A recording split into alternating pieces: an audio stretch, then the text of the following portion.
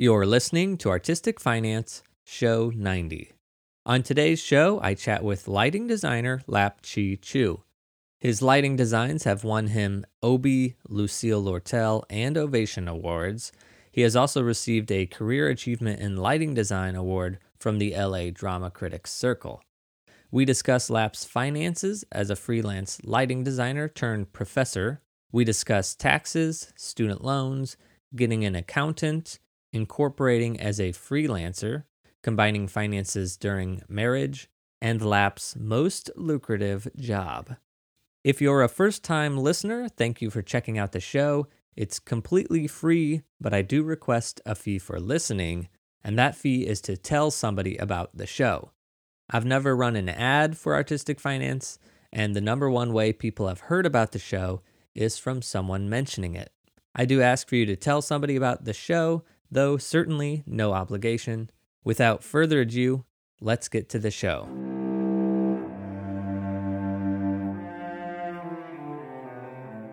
You're listening to Artistic Finance Podcast, where your host, Ethan Steimel, interviews successful artists, leaders, and investors to help educate and inspire artists to grow their wealth.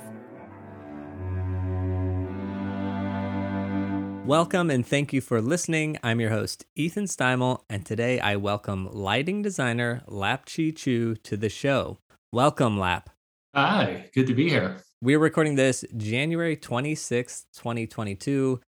Omicron is going wild. The stock market sort of took a dip this week. And today in New York City, it's really, really cold.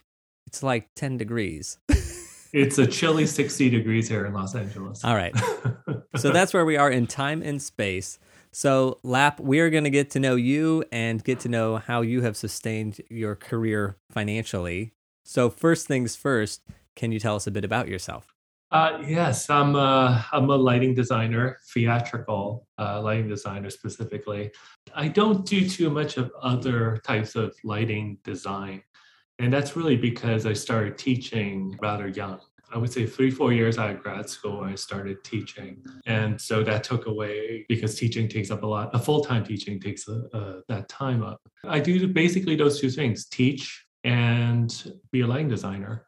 I live in Los Angeles now, mostly. I still spend a lot of time in New York. I started my career in New York. I went to NYU for grad school and started a career there. The first teaching opportunity was in Los Angeles. That's what brought me out there. They were very good about letting us keep a career. And that was important early on. I had never taught before. It was a new experience for me. I didn't know what I want to stay with it. It was something to try. And then, 21 years later, I'm still doing it. So, yeah. So I'm a bit of a resident of both cities. And when you said 4 years out of grad school, you started teaching, what age was that you were teaching? I just turned 30. Okay. And now I figured out your age if you've been teaching for 21 years. Oh my God, wait a minute. Was I actually younger than that? Because I really just, was I 29? Oh no. Oh, it's an age. It's an age. I got there. Amazing. Okay. All right. Can you describe some of your demographics for us? He, him, his. I just turned 50, in case you didn't hear it. I'm Chinese American. I'm married. Undergraduate, Northwestern University in Chicago. Outside Chicago. And graduate degree from NYU, Tisch. Geographic background. I'll go way back. I grew up in Hong Kong and Boston. So a bit of split. And then college, Chicago, lived in DC for a couple of years after that. Then I went to NYU. A couple of years later, started teaching, moved base to Los Angeles, but still spent a lot of time in New York. Wow, you've been in like all the big cities. Yeah. I get the big three by population. Yeah. The Daily Show, their intro now, it's a joke, and it says, broadcasting from New York, the only city in America. You have basically lived, like, maybe you missed Dallas and Houston. Houston's number 4, right? In population. Yeah. The Metroplex, yeah. So You basically hit all the big ones. Oh, Miami. You didn't do Miami either. Oh, right. Okay. You have That's time. on my list. You have time. Yeah, I'm only 50. All right. Your creative personality. What is a live event that you like to experience as an audience member or a piece of art that you like? God, I don't do it very much anymore, but concerts. It's a little harder to, I mean, even pre-COVID, it's just a time between working. I used to do a lot more of it in college, also all sorts of live music. And art-wise, boy, it's nice to be in an environment, you know, that I don't want to sound stereotypical, but like lighting environments are kind of great, you know, like full room Dan Flavin installations, not so much as fluorescent tubes on the wall, but those are really immersive environments are really great. And I guess that's what music and concerts are in a way. Right, exactly. Yeah. Nice. Yeah, you were pretty typical there. Yes. I'm a walking stereotype. No. So now your financial personality, are you good or bad with money? I think I'm good. You know, it's hard to self-assess. So sometimes it's purposeful, sometimes not purposeful, but I think I'm pretty good about it. I would also say since getting married, I've given up a little control of that. We had to pick an accountant and mine lost. And then he said, that's what usually happens. Okay, wait. All right. So now I have to ask questions about your marriage just because that is a financial thing, can be. What age did you get married at? Later in life. I was 45. So only 6 years ago. Okay. So you were both fairly established in your, I guess, finances and stuff like that. Yes. You could have just kept your own accountants, I think. Was it the first year of marriage that you were like, oh, I guess we should file together now? Well, actually, that actually leads to that financial question. Because we were a little older, we were very good at having our careers and our lives and managing it. When the taxes changed in a way that I was not incorporated as a lighting designer for forever until now, but my wife was already incorporated. So it was just easy for me to join her company rather than start another company. So yeah, that's the roundabout way of you know what giving up control, a little control means. It was just easier, and that's why her accountant won, because he was already dealing with that company.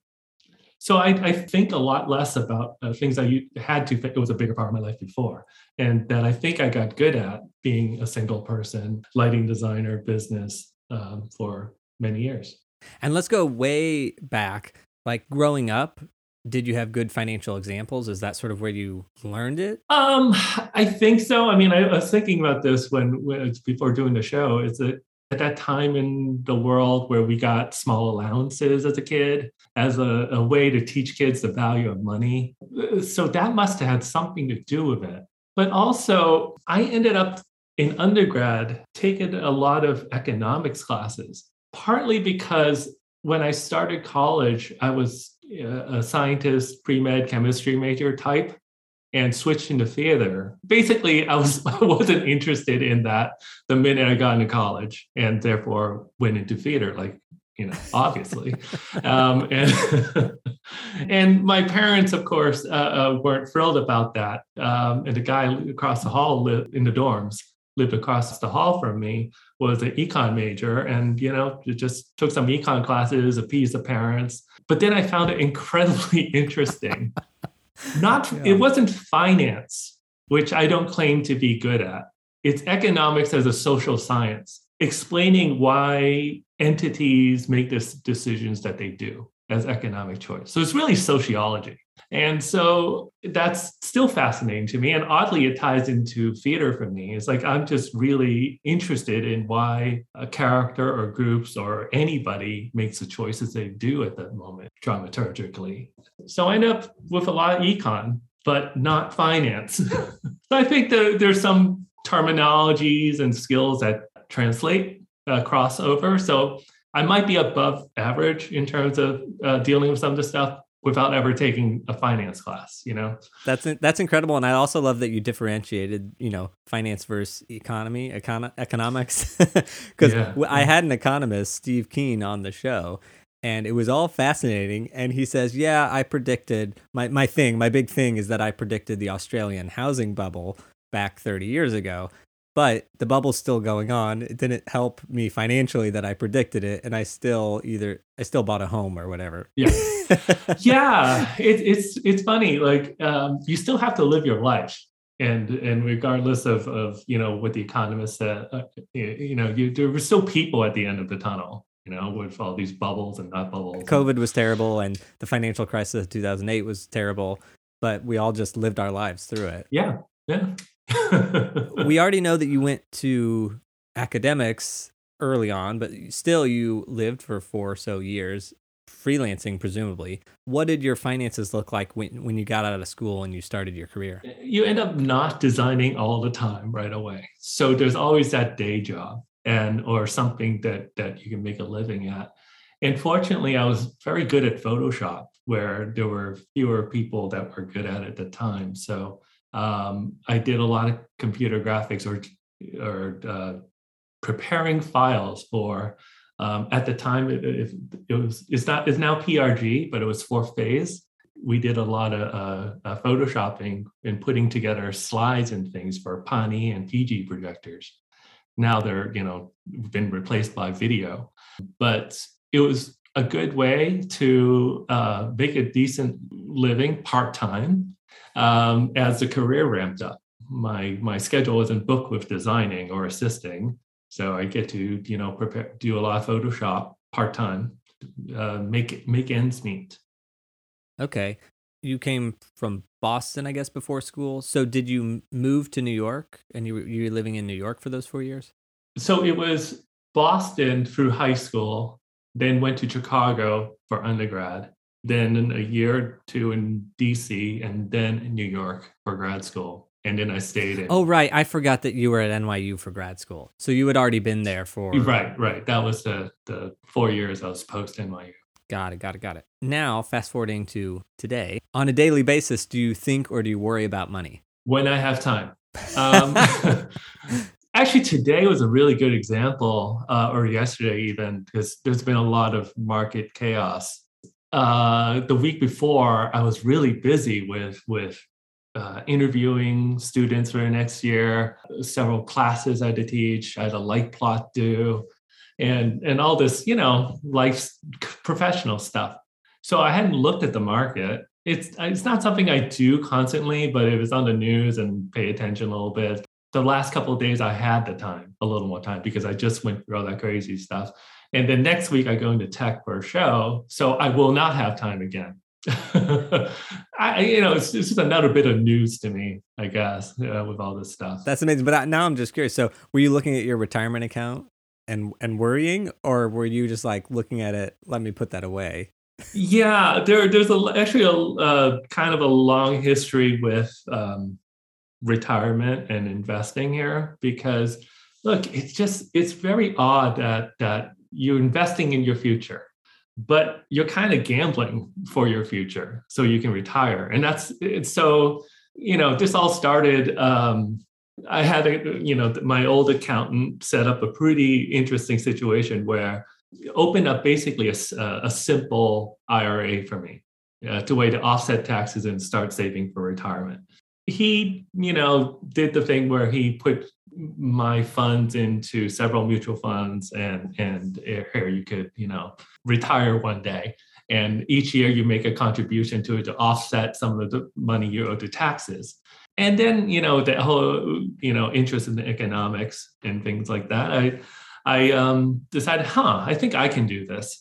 So I took over that simple IRA, put it into like a Ameritrade account and started managing myself.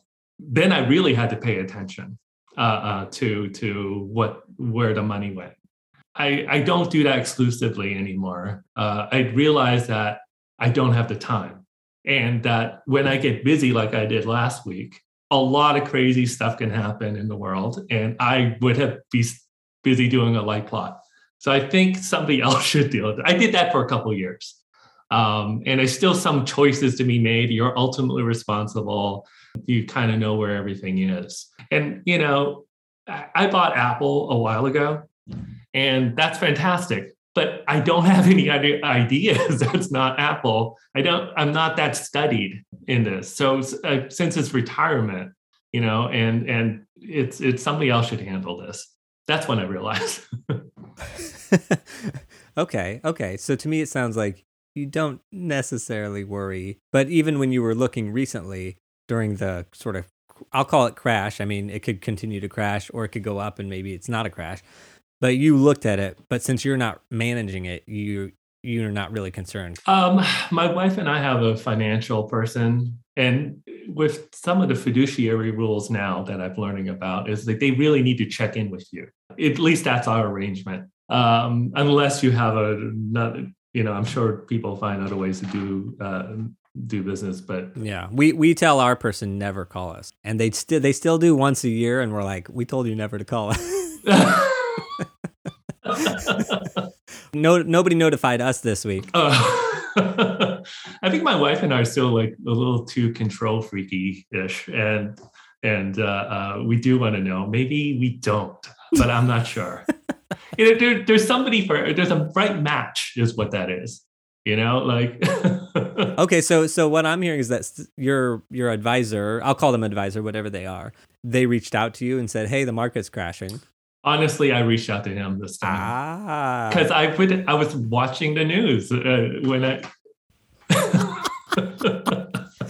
See, it's not a predictable. It's nothing like that's why you have somebody else in charge in some ways. At least that works in our lives. Like we do the kind of thing where we can get crazy busy, but I actually what I did was I beat him to the phone. Is basically what happened.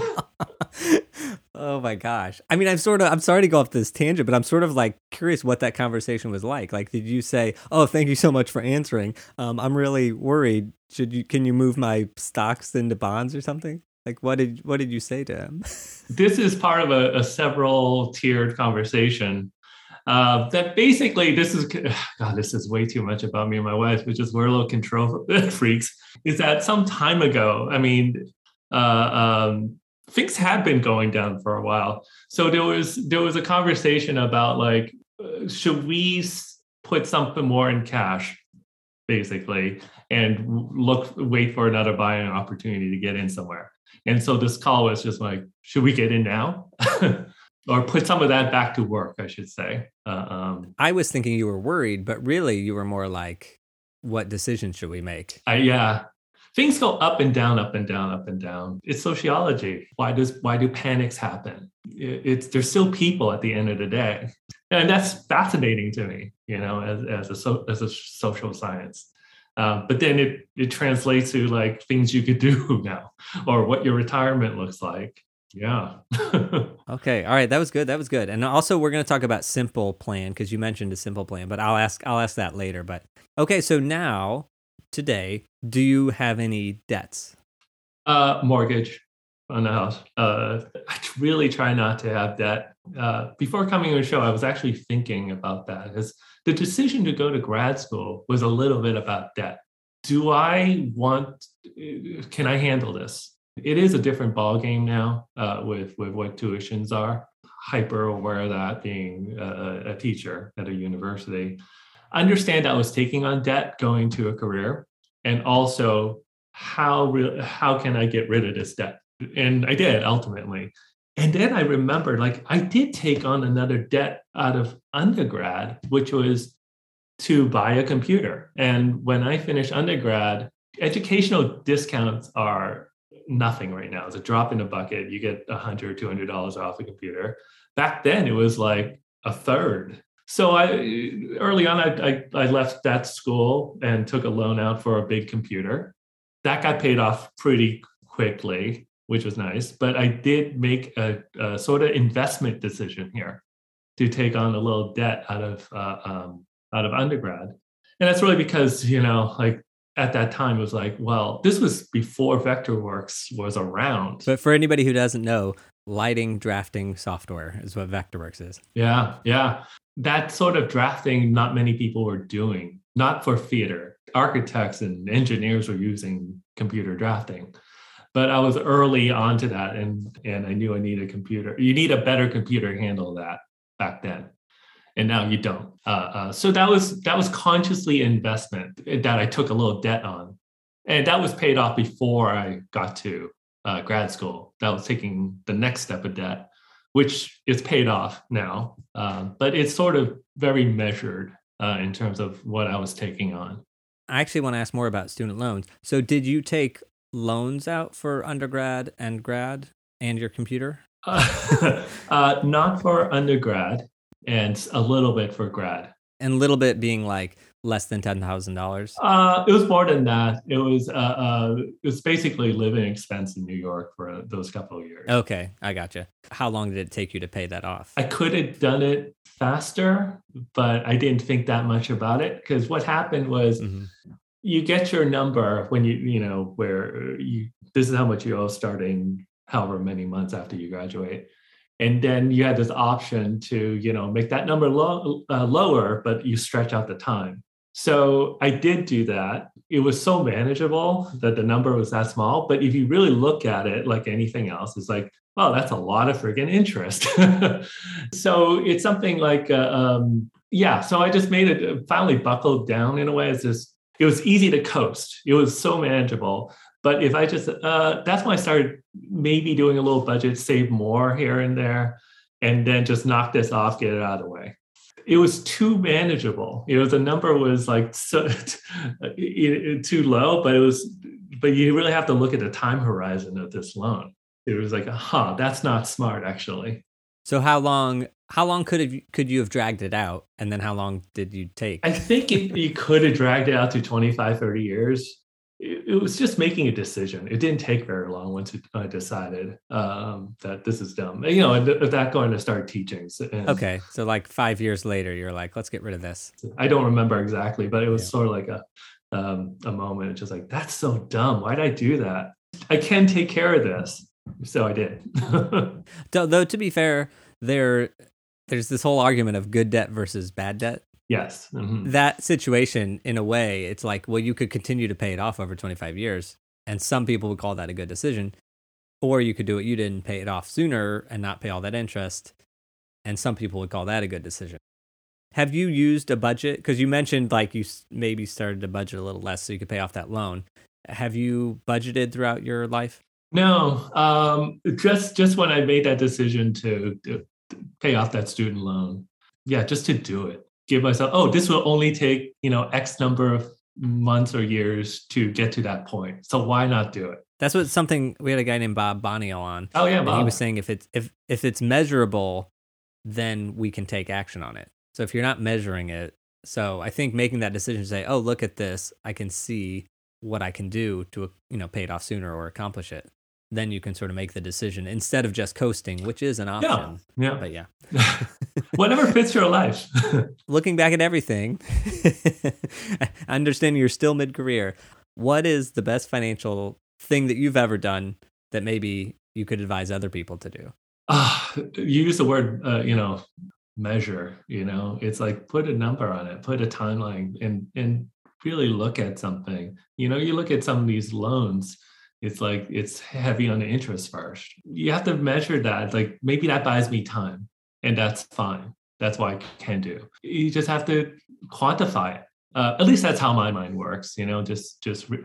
Like my number for paying back student loan was a low impact every month, but it was not smart. And I realized that when I really took a look and measured it. And one step at a time there. In your work, so we know you teach lighting, but you also work in theater on top of that. How do you find those jobs? It's word of mouth now. It's just because, like you said, mid-career. Early on, it was, meeting a lot of people. When I first took the teaching job in Los Angeles, I didn't know anybody in Los Angeles. And so it was knocking on those doors. And in the West Coast, it's like up and down the coast, really. Things are a little more spread out here. You get 1 or 2 hits out of like the 10 places you go, and then your work starts getting seen, and then it just building the client base from there. in this new market. I already had something in New York, in terms of regularity. So I just kept going back, and I still do. But the longer I'm away, the I guess I disappear a little longer from New York. And then sometimes I'll have a lot in New York, and it looks like really, really, really looks like I'm in New York all the time. But they're very easy places to get to. Going from major city to major city, it's just like hopping a big flying bus. There's so many of them to catch. Yeah, we've established you only you only exist in big cities. I need an airport. Lap Chi Chu, only big cities, only big airports. Oh. There's like some really small theater in like 3 hours from an airport, like up a mountain, that's now like listening to this and being like, we'll never have Lap Chi Chu come to design our lights. Those places are so great. There's some, so it's not, we're making a joke out of the big cities, but it's big cities during the school year. All right, fair. So all the people in the mountains can get Lap. When it's not the school year, he will come. Oh my God. All right. So you finished grad school in New York. How did you find your first job, your very first job you had? It's a network effect, people that I met in grad school, and then expanded from there. What's very true is that you have a connection with the people you went to school with because you are in the same trenches. But after a couple of years, it really doesn't matter. I don't work with that many people from NYU anymore. It's much more open. It always makes me cringe a little bit when people talk about this school's mafia or that school's mafia. The only thing really true about it is like you were stuck in the same place for 3 years for graduate students. So you have a bond. You're going to create other bonds. All right. So what was your last theater job? I didn't think this was a hard question. This wasn't meant to be hard. I did 2 shows in New York, Morning Sun and Manhattan Theater Club, and Kimberly Akimbo at Atlantic Theater Company in the fall. About to go into tech in Los Angeles at the Geffen Playhouse. Dates and things got moved around all over the place, which sort of made me a whole bunch of things land on top of each other, like we all have things landing on top of each other right now. Okay, so what's the show that's going to the Geffen that you're about to start tech for? Yeah, it's called Power of Sale. Bryan Cranston, Amy Brenneman are in it. The Geffen has really taken extraordinary steps getting this thing off the ground in terms of protocols and keeping everybody safe. But they're going forward. I have other shows that moved to a whole other season and just waited out, but they're going forward. I'm really asking about that show to ask this question, which is, how did you get that job? They called. I don't know. Yeah, all right. Yeah, I don't know anymore. It's you become a known quantity. I've done a lot of shows at the Geffen, but it's my first time with this director who's amazing, Wayme. But yeah, I think it just being out there just begets others. Looking back at all your, I'll say non-school, your non-academic jobs, which one has been the most financially lucrative? When you say non-school, that really makes a difference. I guess if we throw that in, then you can. That's a factor. It's consistency that makes school lucrative. Is a strong word, It's consistency. I couldn't tell you once you threw that qualifier in. It's. I'll use an example. I read the script. I really, really liked it, loved it, and thought I had to do the show. It was in the mountains, and it was out there a little bit, but it didn't pay much. But it was so great. Just like I have to do it. I don't know what's going to happen of it, and luckily it did have a life after. It's not why I did it. It wasn't the driving force, how lucrative it is. It ended up being lucrative by, God, that's such an odd word right now, but it did well, kept on giving. That shows The Wolves, about we did it at the Vassar Powerhouse Theater.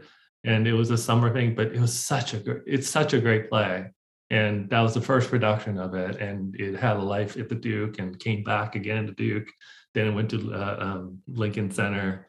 It wasn't it's not like nine tours all over the world lucrative, but it continued. So actually that's the same as you said about the academic work is that it was consistent in a way, like it was steady. Steady was what made it good. Yeah. And very proud of it. I mean, it's such a great script that I'm glad I went on that instinct rather than like, this will be lucrative, to throw that word out again. No, I just asked not because I think anybody thinks before they sign on to a show that it's going to be lucrative, like that it's going to make them a good paycheck. I mean, certainly people, do that and a little bit, but like all the long running hits or the shows like yours where they do it again somewhere else.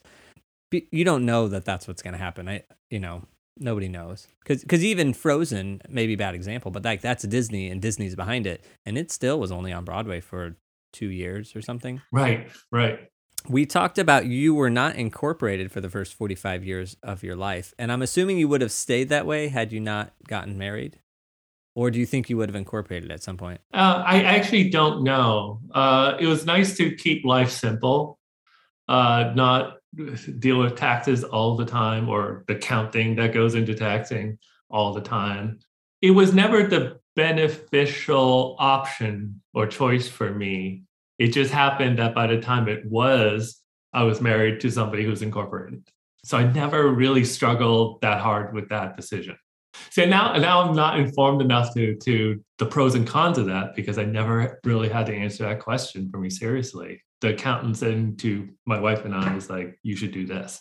And then I don't have to do it day to day. And that's a little bit of the control that I gave up happily now. Like it was a little scary when you're like, I don't know what that bill is or because you spend so much of your life being in control and aware of all that stuff. All right. Changes everything.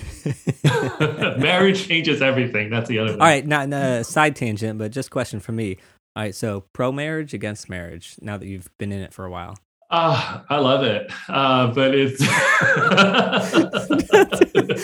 totally kidding. It is a relationship that way. You tie in so much of your life, and especially later in life, like I know that's kind of a joke, but it was like, you're not wrong. I would have loved for you to have been like, now that you mention it, really not for it. Just kidding. Okay, so your yearly income, W-2 versus 1099. How much of each do you get? God, the last couple of years has been very different. Things I had historically got 1099 for, now want to do a W-2. And then they only did it for a year. And then now, because it's going to, if they're paying a company loaning me out, they don't have to issue 1099. So it's up to me to keep the pay stubs.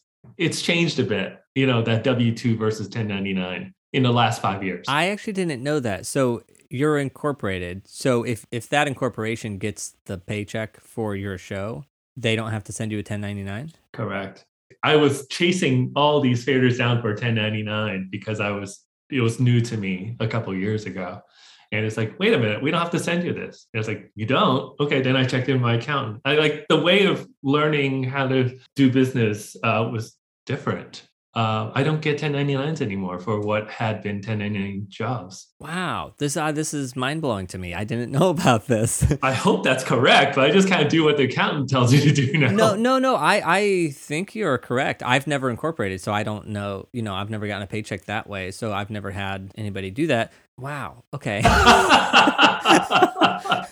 So it's up to you to keep track of and report your income. Yeah. Kind of weird. This seems fishy. Now I'm starting to understand why everyone wants to open up corporations and you can just make up what you made. Well, it's also a layer of protection, when you're hiring people and of course, sue you, they sue your business. Of course, let me say this. Anything I'm saying on the show, you should check because I don't control this I joined my wife's company. Somebody else does the accounting. Decades of independence gone now. So, well, no, I think you might be onto something because I once rented some like a rehearsal hall, and I rented it for more than $600. And I didn't think I needed to pay them a 1099 because I was like, oh, they're a company. I don't need to. And then COVID hit and they reached out to me and they said, hey, I'm dealing with unemployment and I need some 1099s or whatever. Can you send me a 1099 for that rehearsal hall stuff that you... Oh, they needed proof of income. Yeah, so then that confused me. But I think they were a single member LLC and yours is clearly multi-member. And so that might change something. I don't know. Maybe. Well, I'm glad we brought this topic up that we have no idea on. I know. You need another show that deals with this, which is upcoming. Okay, so going back to the W-2 1099, so now you're getting, well, it's not 1099, but you have to report it. So the question then becomes, are you paying taxes quarterly? I believe my wife does. And does your accountant help you and say, this is what you're supposed to pay every quarter? Let me rewind the clock because I'm really speculating what my wife does. I mean, back when I was good at this, yes, my accountant set up a payment schedule that was based estimated taxes. You know, either you were ahead or behind in every year, and you want to be ahead and rather overpaid and underpay above what you owe ultimately, rather than less than for the quarterly. But in the freelance life, you're unsure what you're doing from year to year. You can also make it up too. You know, it's just a schedule. Like, let's say you're supposed to pay $1,000 quarterly. It seemed like I might have worked more than I did the previous year. That third and fourth payment, you might want to bump up. Yeah, I'm of that philosophy too, of overpaying and then getting a refund or whatever. Auditing sounds like no fun. Yeah, I agree. Okay, we know the answer to this, but I'm going to ask it anyway. Do you file your own taxes? I have to do all the math and the receipts and all that, for the write-offs, but I don't file. I file jointly. How do you organize? Because just how do you keep your receipts and things organized? Credit card. That summary is so amazing. I used to keep accordion files of receipts, and then the New York taxi ones were terrible because the ink fades. And like, what did this say after a year? But now everything on a credit card just makes it so much easier that it's printed on a statement, and some of the cards will guess at the category for you. And that at least gets you most of the way there. It's been easier that way. It used to be like lock yourself in for a couple of days and add up your receipts. But now the credit card is such a great tool for that. I'll have to say this. I don't carry a balance. It's just a form of payment. That was quick. Okay, but then also when you're looking at the statement, do you type it up for the accountant or do you just give them the credit card statement? Oh, I organize it because you could download it as a comma delineated file or Excel file, and then you just make sure everything's in a category. There's, different cards have different portals, and sometimes you let you do that. We have a Chase Ink, and that one was last year. You could change the categories on it. This year it doesn't. I just downloaded it this year. It just makes life a lot faster. Wow. Okay, I put all my stuff in Excel, and I have Chase, a card, so I'm doing it wrong. Oh no, that's it's. You still can see and organize and not deal with paper. It's just do it in Excel, and it's so much easier now. Okay, so all right, my favorite part of the show now. Settle in, everyone. Do you have a retirement plan? And if so, what does it look like? What are all the parts? Oh my God. Okay, IRA. Yes, the simple IRA set up for me by my accountant, my former accountant. One of the best things I ever did was get an accountant.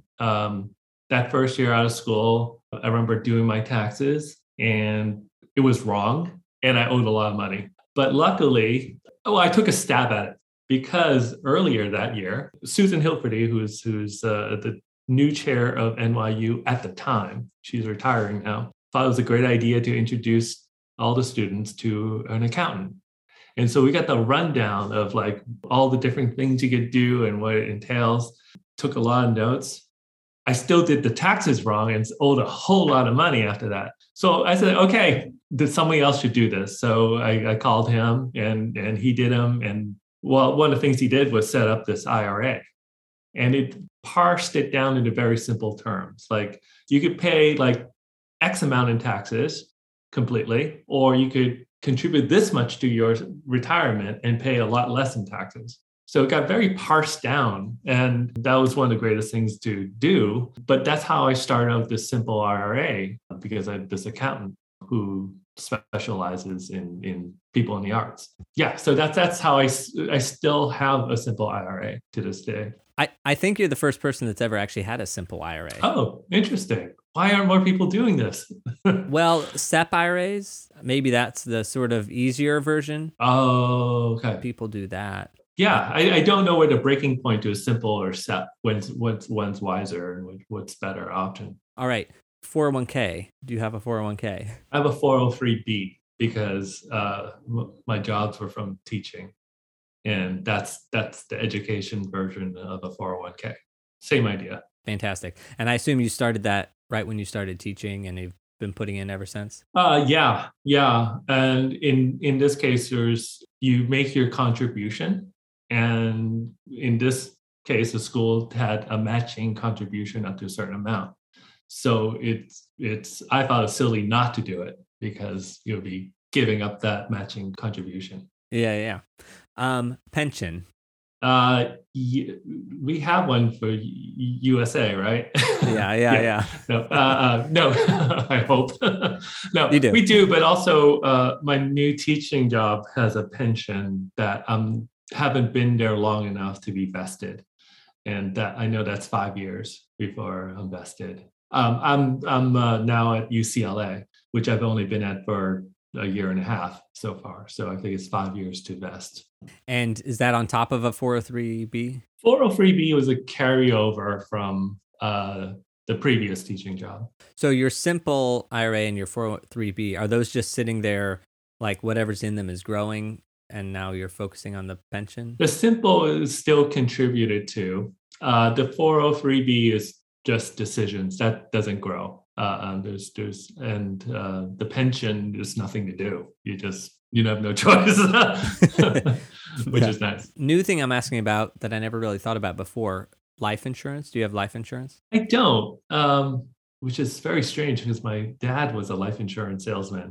I don't know what the pros and cons of it now. It must be very different, but I'm not sure. Okay, so aside from your retirement plans, all those accounts, do you do any investing? I still have some stocks. Right now, it's pretty dormant because just the time thing. Just don't have the time for it to not get absolutely destroyed if I'm not looking at the news that day or something. So I think I'm understanding what kind of time and intention I actually have and still do my job. It's just something I leave alone. Yeah, there's an account, but it's pretty dormant. And then you mentioned you have a house. I sort of count that as an investment, whether that's right or wrong. Real estate scares me. Yeah. It's a place where you live. That's yeah. It could end up being an investment, but Okay, and then new question that I'm asking these days: do you give to charity, and if so, how? Yeah, that end of year, my wife and I discussed with our accountant where to go with some of that. General financial advice for anybody that's sort of starting their career now. Maybe they want to be a lighting designer and they're just getting out of school and they're ready to go. Is there any sort of financial advice that you wish you had known when you started out? Do what you like. I mean, people said this to me when I got out of school. It's like, if you're good, you work.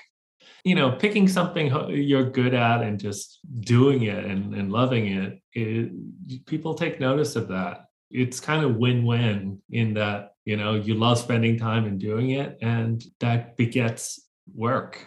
I certainly grew up with a situation where, my parents wish I was a doctor and I'm not. So it was that sort of tipping point for me. It's just like, why am I doing this? Can I do this? Is this a career? Is this a hobby? Those were the pressures on me at the time. That sort of saying or advice helped me. Is there any sort of book or resource that has helped you with the financial part of your career that you can recommend? My wife's accountant. No, it's finally like I enjoyed reading about economics or economic as a social science, like we said earlier. That's interesting to me, but it's not finance, but there's a lot of crossover. So Wait, do you still read those about economics and stuff? Or is that just back when you were in school? I don't read textbooks or anything. I'm not that boring. No, there's a lot of books that are not textbook. No, nobody does. No, I mean, but does. like the economic section or the magazine The Economist, or something like that. It's of interest, and it's so little about finance. It's more about, oh, this may happen, this may not happen, or why people make the choices they do, or why groups make the choices that they do. I'm lucky to have that crossover. That's what I enjoy about scripts and making dramaturgical choices. It just happens. Figure out why people do what they do. That's fascinating to me. If there's anybody that's listening that wants to go into a career in the arts and perhaps become a lighting designer, they really love it and they want to do it. Maybe they're worried like, oh, I'm not going to make enough money. Is there any encouragement you can give them or caution you can give them? Oh, it's such a strange time. I mean, back in the fall when we're all starting up, a lot of theaters had trouble staffing. It was hard to find people to, I don't want to say do the work, but were they hanging the lights? Were they assisting? Were they designing? The opportunities may be different. I don't think I could honestly answer that question. It might have been a different, pre-pandemic. A lot of things are being figured out still, even like if a theater wants to open or makes sense for them to. And that's hard. That's really hard. I don't think I can make a valid statement right now. I hear run away, don't do it. Kidding. Any other thoughts you can think of before we wrap this up? Keep it up. I love what you're doing here. Yeah, it's so important to be talking about this stuff, and yeah, it's an honor to be here. Well, thank you, Lap, and it's truly an honor. And by the way, I actually feel like I should say this is that I saw in Dallas in 2012, I saw Cabaret that you lit. I actually saw it twice because I like the show so much.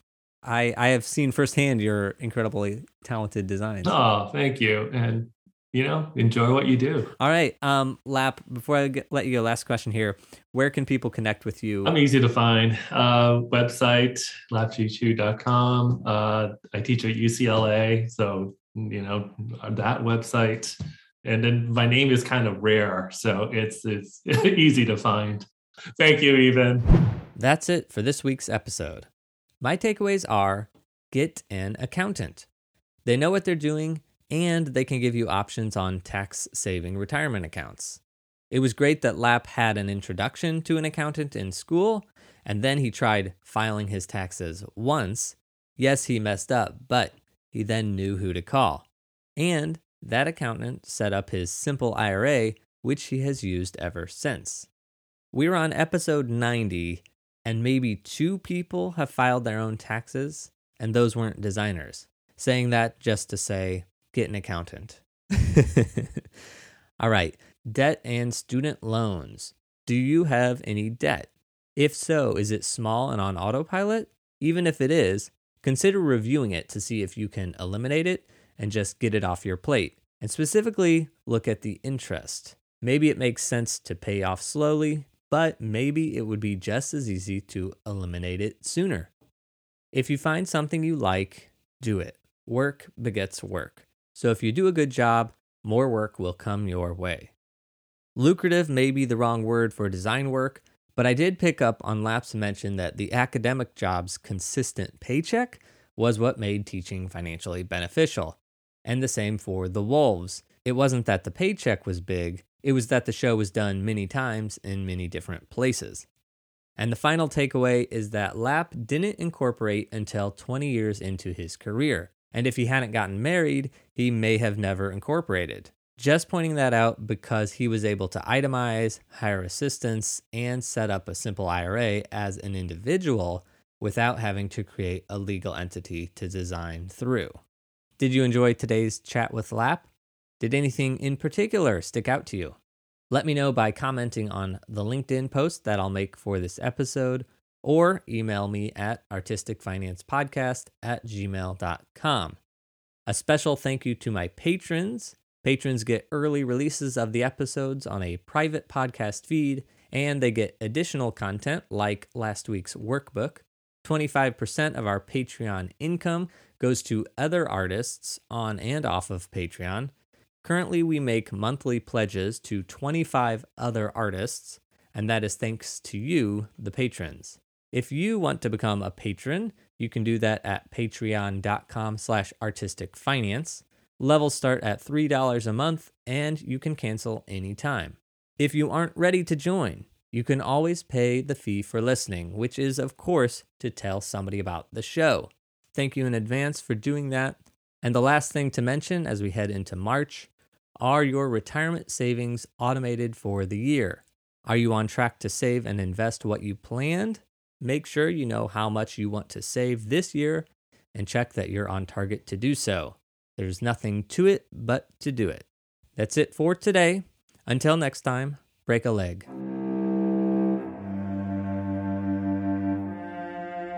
Thank you for listening to Artistic Finance. Make sure to subscribe. To access our show notes, transcripts, or resources, go to artisticfinance.com. This show is for entertainment purposes only. Before making any decision, consult a professional. This show is copyrighted by Artistic Finance. Written permission must be granted before syndication or rebroadcasting.